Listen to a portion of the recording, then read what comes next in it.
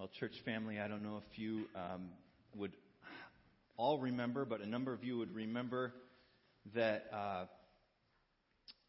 maybe a couple of years ago in the fall, we had a season where the Lord began to teach us to expect the unexpected. Remember Mark threw his message up?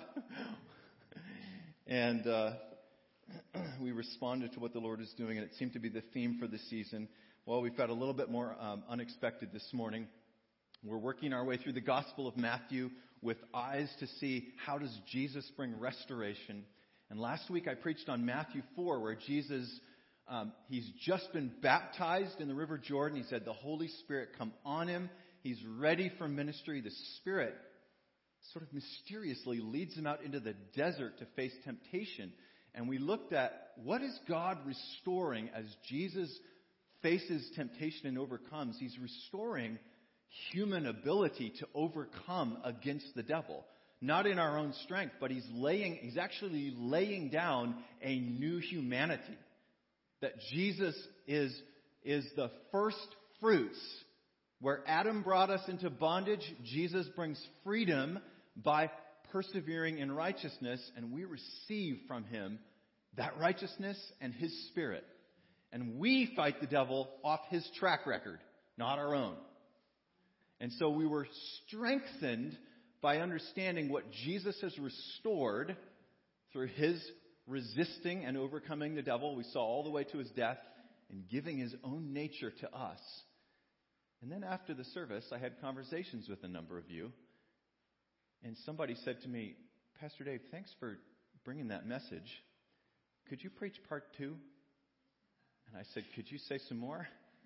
Well, you said the gospel wasn't that we could copy Jesus, but the gospel was that Jesus lays down a new humanity, a new human nature that we receive and we're empowered.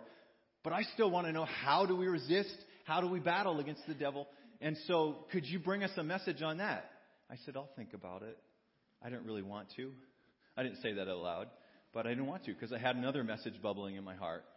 And I woke up on Monday morning and all of this scripture just started to flow up from the Lord. Uninvited, unanticipated. I'm just sitting there and the scripture just starts to flow. And I thought, well, I better listen to you, Lord. And it's really interesting because the scriptures that were flowing were on 2 really distinct themes. So I want to name them to you right now and then let them lead us in. But I was thinking about peace and war, peace and battle. So Jesus is our peace. Jesus has made peace with God. He restores peace to us. It's a part of our inheritance in him. It's a fruit of the Spirit. He gives that peace and he says, my peace I give to you, my peace I leave with you. Don't let your hearts be troubled. Right? So God is restoring shalom to all creation, but to every believer, living with peace is a part of what we receive in Jesus. And yet, the scriptures seem to be full of battle imagery, warfare imagery. And so all these scriptures were flowing up to me. Don't give the devil a foothold. Don't let sin reign in your mortal bodies. Put on the armor of God. Stay alert. Be sober-minded. Your enemy, the devil, prowls around like a roaring lion looking for someone to devour. The weapons we fight with are not the weapons of this world. On the contrary, they have divine power to demolish strongholds. Take up the helmet of salvation and the sword of the Spirit. Fight the good fight of the faith. So I was sitting there and I was thinking, why is it that if peace is what we're given, we've got such a battle to fight in this world, such a war to wage? And you can give the easy answer that is, well, the kingdom of God is come. It's here in part, but it's not fully here. And so until Jesus comes and brings it in its fullness, we live in a battle zone. We've got to wage war. Well, yes, that's true, but I think there's something more to it. When I think about God's fatherly goodness, his perfection as a good and perfect father, and I think about why he allows us to engage in struggle in difficult things, in battle, in warfare, to come under attack. Why might that be? This is what I sense.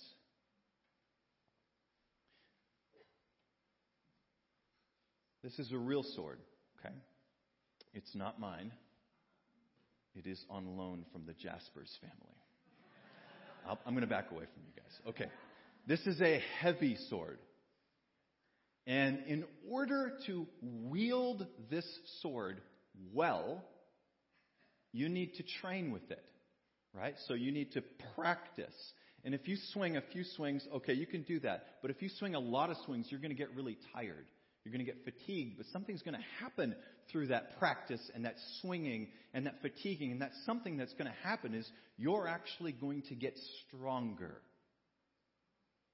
When you engage in battle, when you engage in struggle, when you pick up a sword and you learn to wield it, you actually grow in strength through the very activity of wielding that sword. You tracking with me?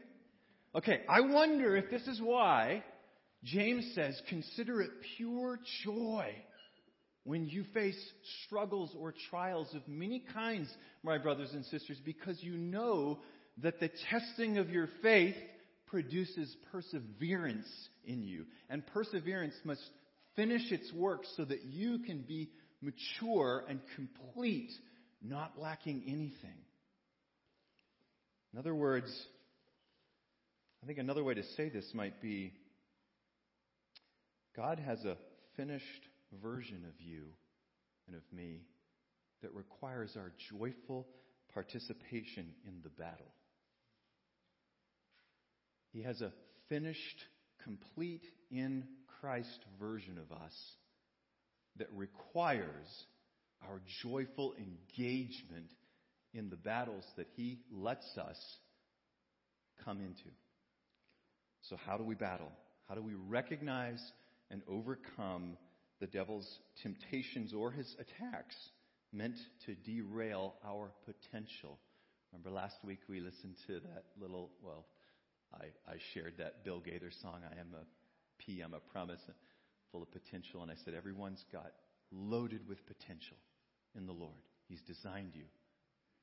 How do we stay on track with His designs and not get derailed? Turn to 2 Corinthians 10 with me, if you will. 2 Corinthians chapter 10. I'm going to pick up a scripture from here and then one from Ephesians. Paul says, verses 4 and 5 of 2 Corinthians 10, Paul says, the weapons we fight with are not the weapons of the world. On the contrary, they, the weapons we fight with, have divine power to demolish strongholds. So whatever it is that we fight with, God has invested His own strength. He created everything. He's invested His own strength, divine power, into those weapons. And then Paul says, we demolish arguments and every pretension that sets itself up against the knowledge of God or against knowing God. And we take captive every thought to make it obedient to Christ. I want to think about these words for a few moments. We take captive every thought to make it obedient to Christ. The imagery of taking captive is something that we do to hostile parties or hostile people. And so Paul's saying, you have thoughts that are hostile to you. You have thoughts that if you entertain them, if you believe them, if you allow them to have a shaping or a governing influence on your heart, on the way you view yourself, on the way you view God, on the way you view the world, on the way you view the body of Christ, they're actually hostile. Those thoughts will work toward your evil in the end. Now, let me pause for a minute and go back to Jesus battling temptation in the desert. One of the things we didn't talk about or pick up last week is that this is a real mysterious encounter.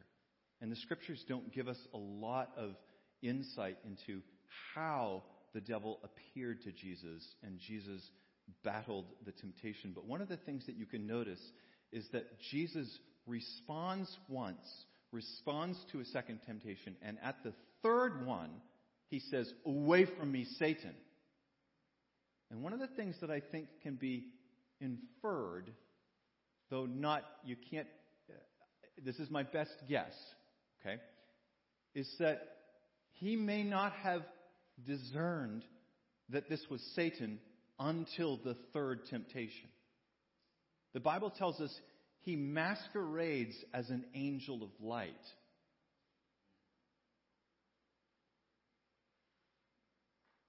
Oh, you're hungry? Well, you're the Son of God, right? Like, you've got the ability. Just turn these stones into bread. Okay, why am I picking up on that?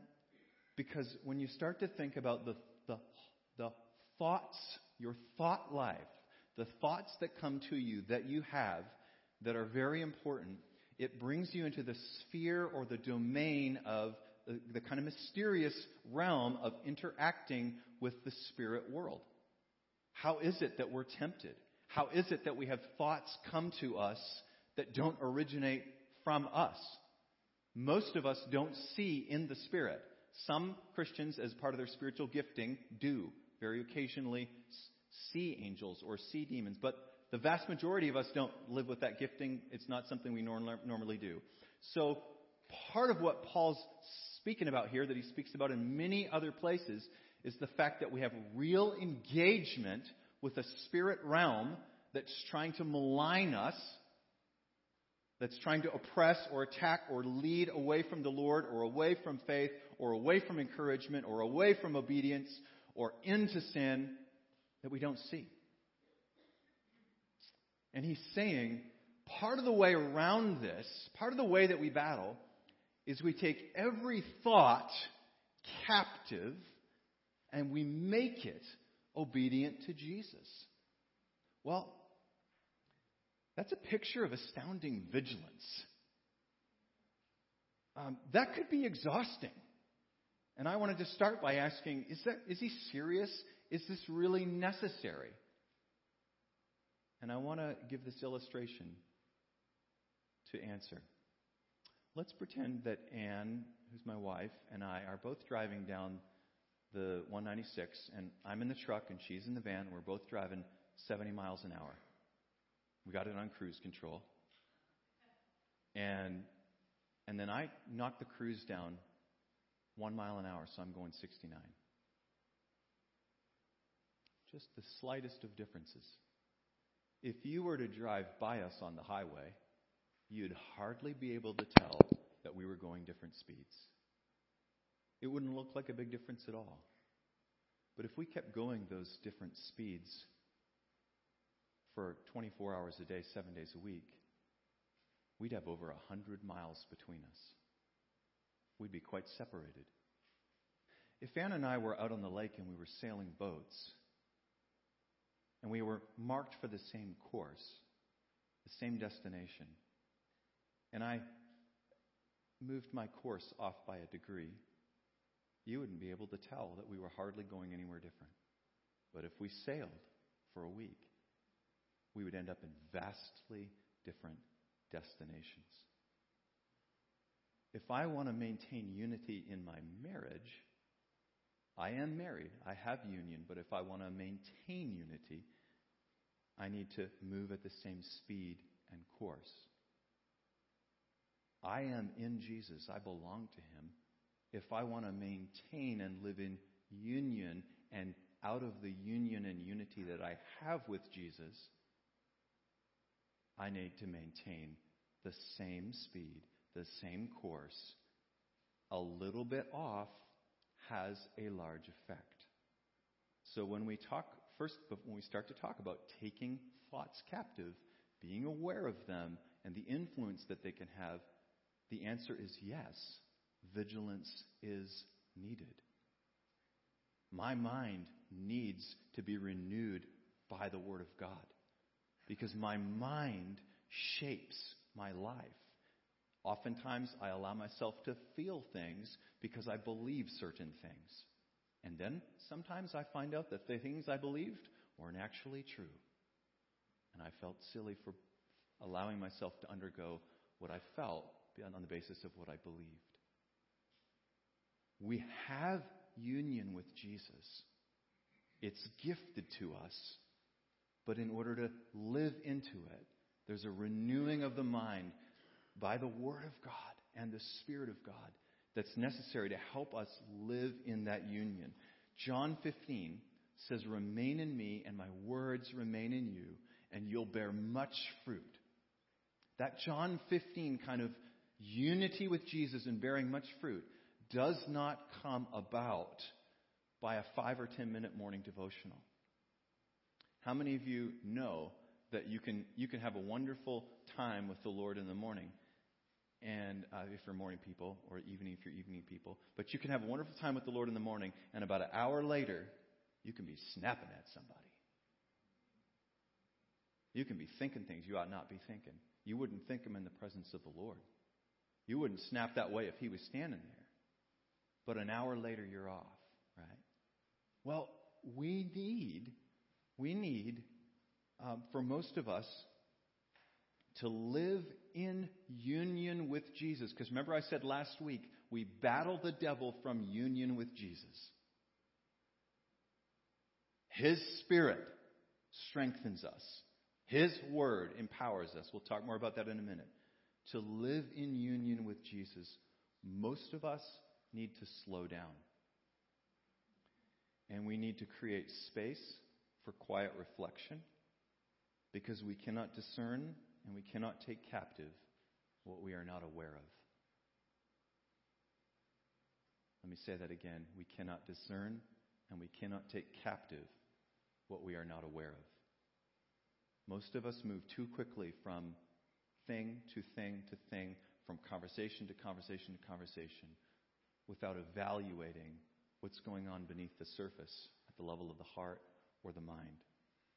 And so the process of becoming more aware of and able to discern our thoughts and our feelings and their source, this is actually what moves us in large part from immaturity, weakness, and often harassed or bothered to a place of maturity, strength, and encouragement in the Lord. Let me say that one more time. The process of learning to become more aware of and to discern our thoughts and our feelings, remember we're weighing them against the Word, is what moves us from immaturity and weakness and often harassed to a place of maturity, strength, and encouragement in the Lord. How so? How does this happen? Well, Jesus says, "My sheep know my voice." They know my voice. So the more I grow to know Jesus' voice through the Word, I know what the Spirit sounds like. I know how He speaks. I know how He lifts up the Word. I know how He convicts. I know how He comforts. I know how He counsels. I know how He reveals. The more that I get to know the voice of the Lord, Father, Son, and Spirit, the more quickly, readily, and easily I'm able to discern the voices of fear, of anxiety, of doubt, of worry, of accusation, and of deception of 1,000 flavors. As I grow to know the voice of the Lord, or as we do, we become empowered to do what Jesus did that we saw last week in Matthew chapter 4, which was the work of taking thoughts captive or discerning. Now again, recognize remember we keyed in last week, He's genuinely and fully human. So He's out in the desert and He's hungry, and He's got to face this real temptation from someone who's masquerading as an angel of light in all likelihood, and who presents Scripture to Him. And yet there's something in Him, because He knows the Father so well, He's filled with the Spirit. He can tell that Scripture, the way that it's spoken right now, that's off. That's not the Father. That's not God speaking. Even though it's God's Word, it's not God speaking. You catching the difference? Right? And Jesus is able to respond to him with what God is speaking that comes from the Word of God on 2 occasions. What's Jesus doing? Right there, he's modeling for us what Paul teaches in Ephesians 6, where he says, put on the helmet of salvation and take up the sword of the Spirit, which is the Word of God. Now, I've got another sword here, and this one should surprise you because of how small it is. This is Matthew's. He made it. It's like a dagger. The word that Paul uses in Ephesians chapter 6 actually pictures a sword about this big. You don't wield a sword this small far off. You wield a sword this small, this is like a dagger, in close hand-to-hand combat.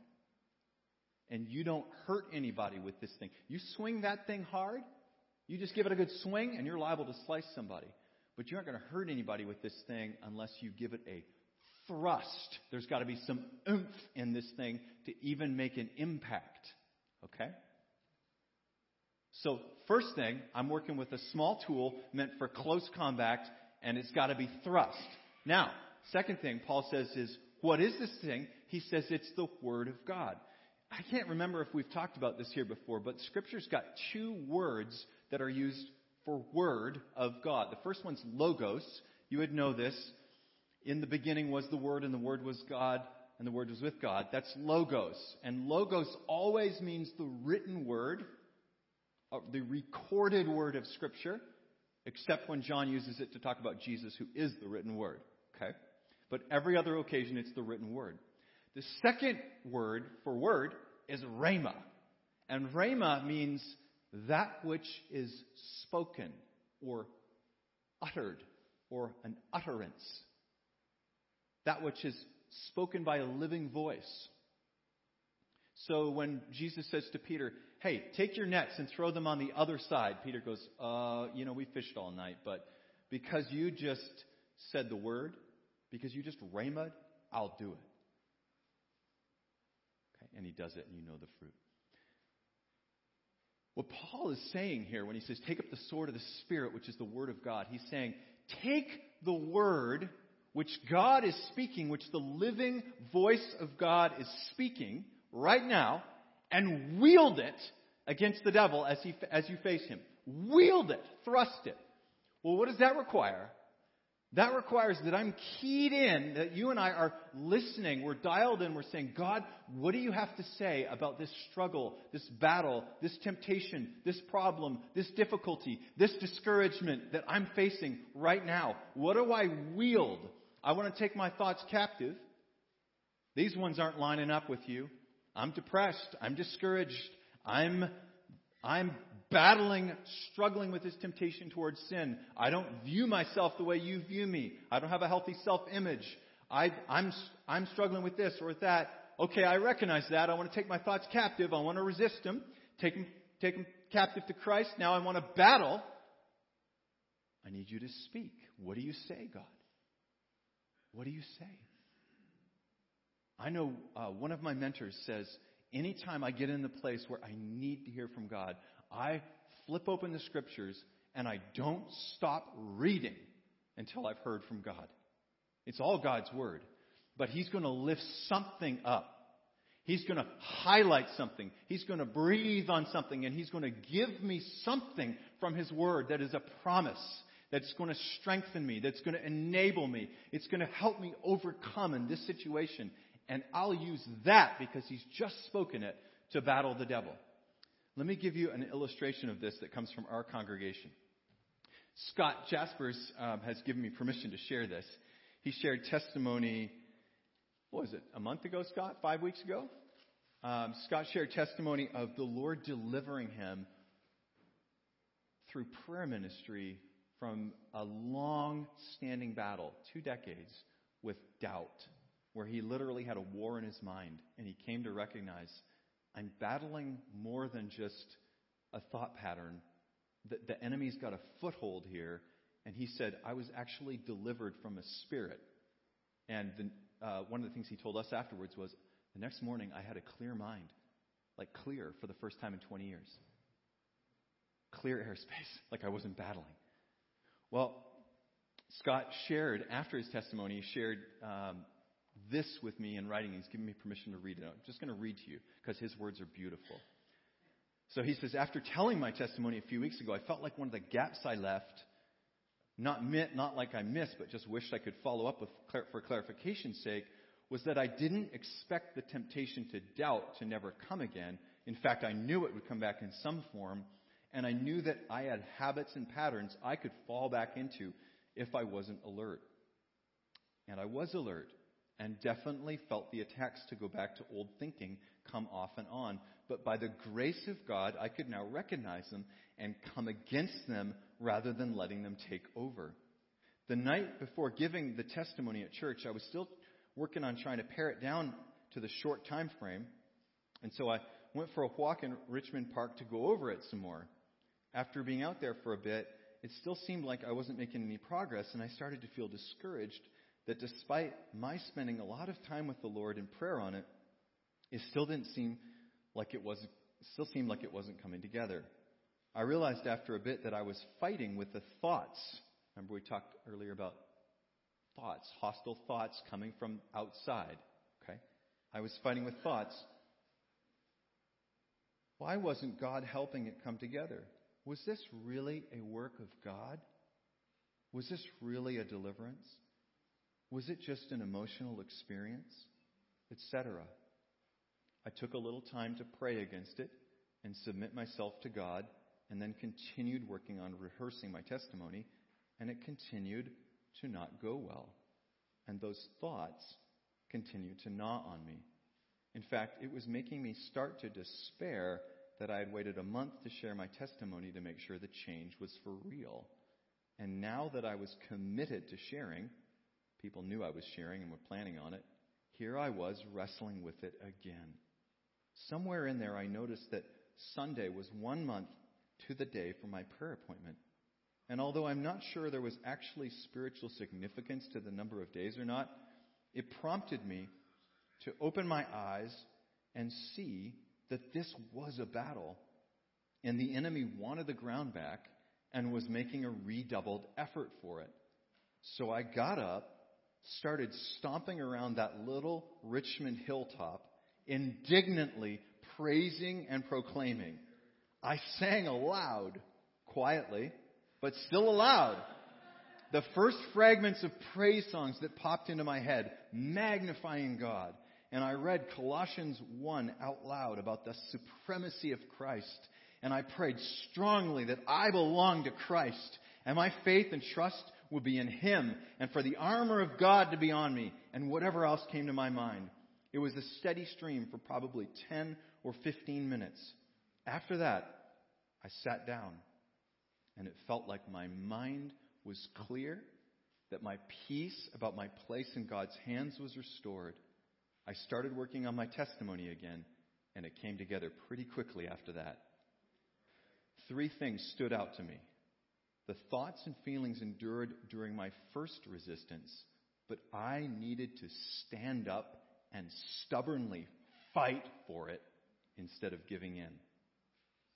2, when in doubt about what to pray, start by magnifying God with whatever comes to mind, and at least make your mind and vicinity a place hostile to whatever is opposed to Him. I love that, Scott. Beautiful. Make your mind and vicinity a place that is hostile to whatever is opposed to Him. 3rd thing he said was, you don't have to argue with the lies in order to defeat them. It's completely fair and okay to just not let the lies have a word in edgewise.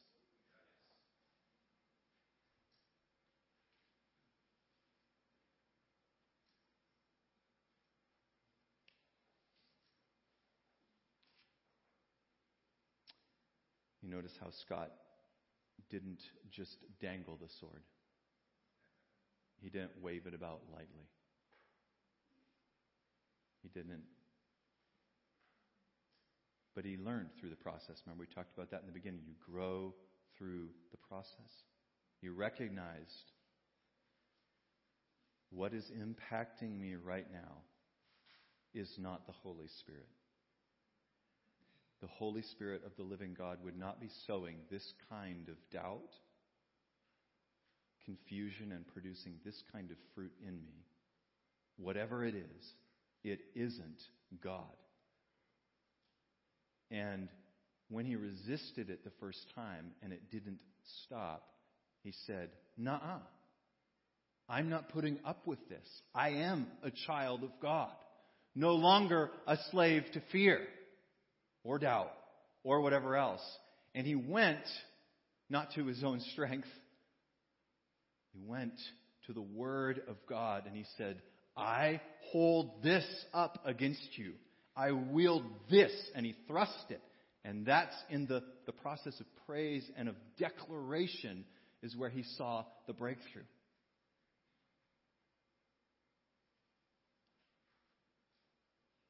Well, what do you do if you don't feel strong? What do you do if you don't feel like you've got strength to do this rising up within you? This is where I want to give some personal testimony. The last 3 years I felt incredibly weak most of the time. Many of you know physical struggles. I've woken up every morning since December or through the night with nerve pain, numbness, tingling, trouble sleeping. My dad has a brain tumor that's the size of a lacrosse ball. COVID's been pretty hard, and there's been a number of other things behind the scene that have just been really emotionally difficult. And I felt weak all the time. And one of my daily patterns, when I feel weak or I'm feeling discouragement is a big one coming against me, is I'll just go for a walk with the Lord. And I walk St. Anne's home, which is real close to our place. It's a little half-mile loop. And I'd say 9 times out of 10, I'm on my way to the gate. And before I get to the gate, the Lord puts in my heart the same scripture over and over and over again. And the scripture is from Isaiah 40 that talks about those who wait upon the Lord will renew their strength. And that picture of renew is not getting old strength back that you had, like renewing that way. It is gain new or fresh strength that you did not have before. And as soon as he puts that scripture in my heart, I just start singing, "Strength will rise as we wait upon the Lord. We will wait upon the Lord.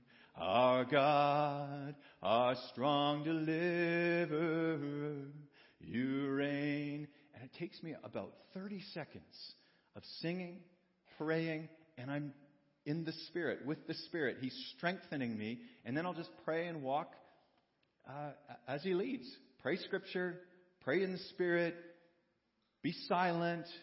But strength, fresh strength comes over and over, and it comes from the Lord. So the only thing that is needed to engage this is faith. It's it. You simply have to have a mind renewed by the Word of God to believe He loves me, He is for me, He always provides. Those who seek the Lord lack no good thing. The Lord is my shepherd, I shall not be in want. He always provides. He always has something for me. He always has help. My helper and my counselor does not leave. Just faith to go to Him, to wait upon Him, and to receive from Him. And this is where the faith partners with the Word of God. And so those of you who are younger in the Lord, I cannot stress enough the benefits of reading, studying, memorizing the Word of God and putting it in your heart. Because I can feast on that Word without opening the Bible. Now, I'm not counseling that. I'm not telling you not to do that. But I'm just telling you, I can feast on it. He can lay out a banquet before me because of 20 to 30 years of spending an hour to 2 hours a day that's not for pastoring, that's just for me in the Word. And it's there, okay? So if you're younger in the faith, you keep that with you. You meditate on it. You drink it. You eat it. It is food and drink. And you go to the Lord with faith. And He will strengthen you over and over and over again to fight the battle. The primary battle that you face day in and day out is for your mind. It's over your mind. Because what goes on here shapes everything else. It shapes your attitude about people. It shapes the way you respond to people. It shapes the way you see them. It shapes your ability to see and discern what God's doing. It shapes how you respond to what you see on the news. It shapes whether you're going to respond in fear or in faith, in everything. Okay, I want to end with this. Kayleen shared a dream that the Lord gave her, a part of the dream. And that dream was that we here were a family of medics, of first responders in the Spirit who are on mission with Jesus, ministering to the brokenhearted, to the poor, and who strengthen one another in the process. Well, I want to add one little piece to that and then say what I think the Lord's doing. I haven't shared this, neither has Pastor Gina, because it didn't feel like the right time. But several years ago, we had a retired Christian Reformed pastor come and worship with us one Sunday. And he sent an email afterwards, and he said, I was sitting in the sanctuary ahead of worship, and I felt like the Lord just dropped into my spirit this word. He said, I felt like the Lord said, this place is my adullam, where my mighty men and women of God are being raised up. You know what adullam is? Adullam is the cave, the place of refuge, the sanctuary where David gathered in the book of Samuel. He gathered men around him. And there's a list of his mighty men who fought many battles with him. And this pastor said, I sense the Lord say to me, this is my adullam where I'm raising up my mighty men and women of God. Now listen, you may not feel mighty right now. But Gideon didn't feel mighty either. And Gideon didn't become mighty because of anything other than faith and stepping in. When God said, you are a mighty warrior, he stepped in obedience. So, what is God doing? He is building a community of first responders who love and care for one another and who are mighty men, women, and children in the Spirit, able to work with Jesus to bring the kingdom. And the way that is going to happen is actually through our engagement in the battle, personally and in community. Okay? Wielding the sword of the Spirit, the dagger. Sometimes we wield it on our own. Sometimes we wield it for each other. And so you got to say, I need you to come around me right now. I need prayer. I'm struggling. I'm weak in this area. Help.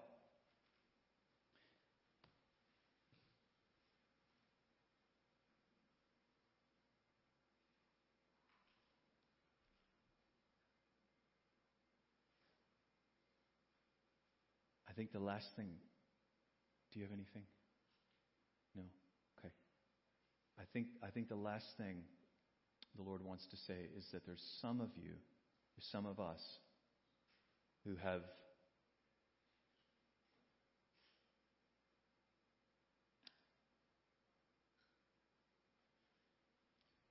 maybe we're sitting on the sidelines watching others battle.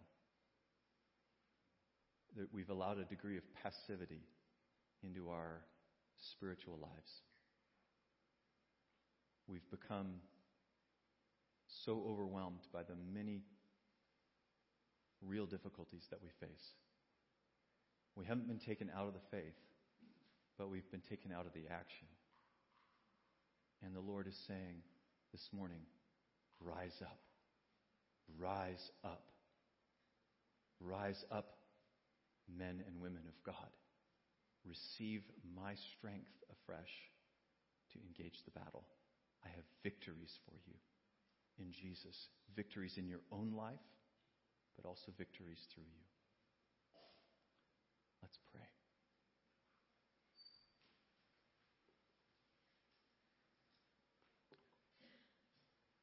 Father God, we thank you that you're